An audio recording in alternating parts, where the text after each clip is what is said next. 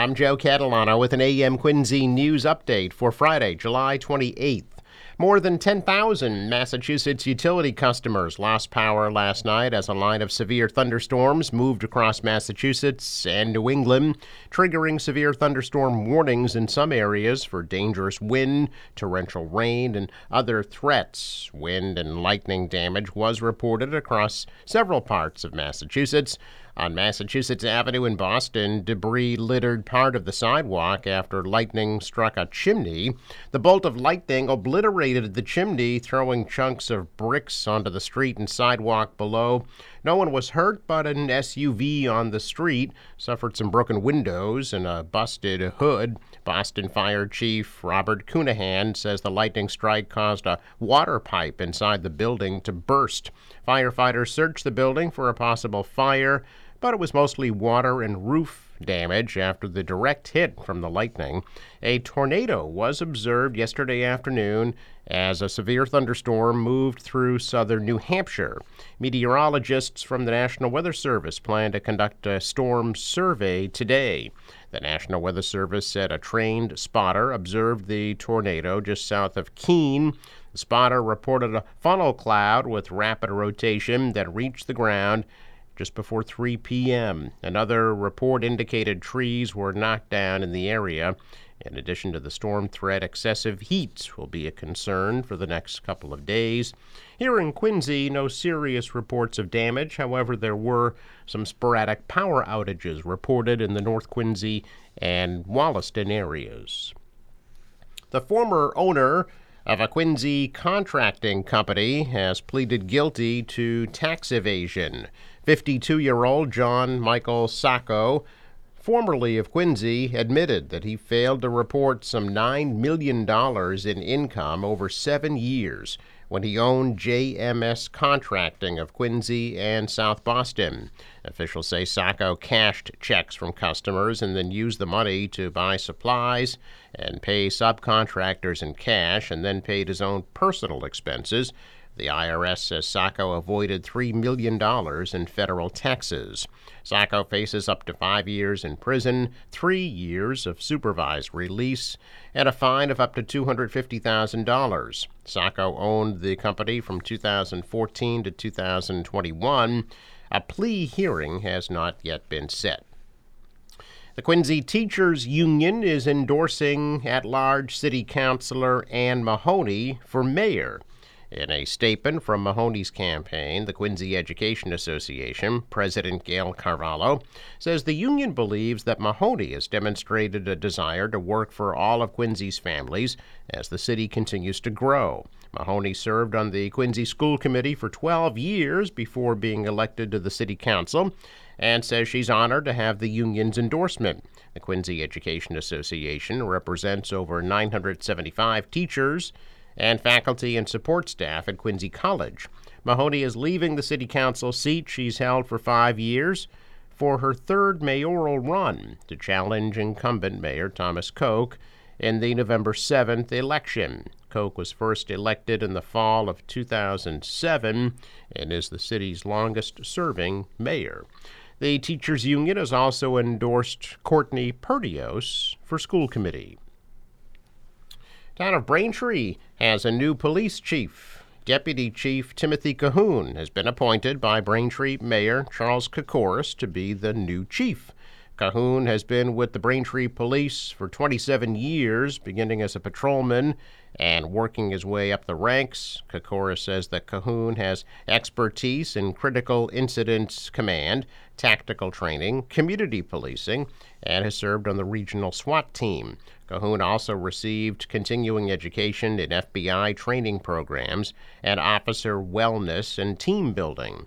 Retired Quincy Police Chief Paul Keenan and Norfolk County Sheriff Pat McDermott assisted on the interview committee for the new Braintree chief. Facing a long list of necessary safety, service, and reliability improvements, the MBTA will staff up at some of its highest levels. MBTA General Manager Philip Eng yesterday announced he appointed 4 new officials who will be responsible for managing the quality of tea stations, agency infrastructure, engineering, and capital planning, operations, and safety. Like Eng, each of the 4 new major hires previously worked at transportation agencies in New York. Dennis Varley, a veteran of the Long Island Railroad, will become the T's first chief of stations. Sam Zhao, another New Yorker who most recently worked for that state's Department of Transportation, will take over as the T Assistant General Manager of Engineering and Capital. Doug Connett, the new chief of infrastructure, joins from a state safety and security consulting firm and also has experience at transit agencies in New York City and Washington, D.C. And Rod Brooks, the T's new senior advisor for capital, operations, and safety, also has experience from the Long Island Railroad. Eng announced the hires at an MBTA Board of Directors meeting, saying the agency is beginning to restructure. He added the new hires bring decades of public transportation experience and public service. He said they value public service and in their past roles have successfully tackled similar challenges to those facing the T. A first-of-its-kind study has found that Cape Cod is one of the world's largest hot spots for great white sharks. The new research from the Atlantic White Shark Conservancy, UMass Dartmouth, and the Massachusetts Division of Marine Fisheries determined about 800 white sharks paid a visit to Cape waters between 2015 to 2018. It is the first time scientists have estimated white shark abundance in the North Atlantic Ocean. The numbers from the Cape are comparable to but larger than previous estimates of white shark populations around South Africa, Central California, South Australia, and Guadalupe Island in Mexico. The researchers collected nearly 3,000 videos of shark sightings from 137 trips to Cape beaches. The shark population peaks on Cape Cod around late summer and into early fall when ocean temperatures are the warmest. From almost 3,000 videos collected during the research trips conducted off the beaches, the researchers identified 393 individual white sharks. Shark attacks are rare, but experts say this makes it clear that shark safety and education programs are important for the public. Leading state shark researcher Greg Scommel says the news should not confuse people into thinking there are hundreds of sharks swimming off the Cape at any given time. Experts are anticipating dozens to hundreds of white sharks to make their way to the Cape again this season. Scientists with the New England Aquarium are urging people to download the Sharktivity app and to report shark sightings through that app. Last call for Christmas tree shops customers at several stores in Massachusetts and New Hampshire this weekend. The Middleborough-based company that's going out of business says many more stores, but not all, will be closing this Sunday. According to the Christmas tree shop's website, the soon-to-be shuttered stores are in Natick, North Dartmouth, Orleans, Pembroke, and West Dennis, as well as in Nashua and Portsmouth, New Hampshire. Christmas Tree Shops Company has said in bankruptcy court they're expecting all stores to be closed by the end of August. The deadline to use Christmas Tree Shops gift cards at any stores already passed. For the stores closing this weekend, the website is advertising sales of 60 to 90% off, although some shoppers have wondered if they're actually getting a good deal. Customers are also being warned about scammers claiming to be doing business as Christmas tree shops on the internet. The chain got its start on Cape Cod 50 years ago.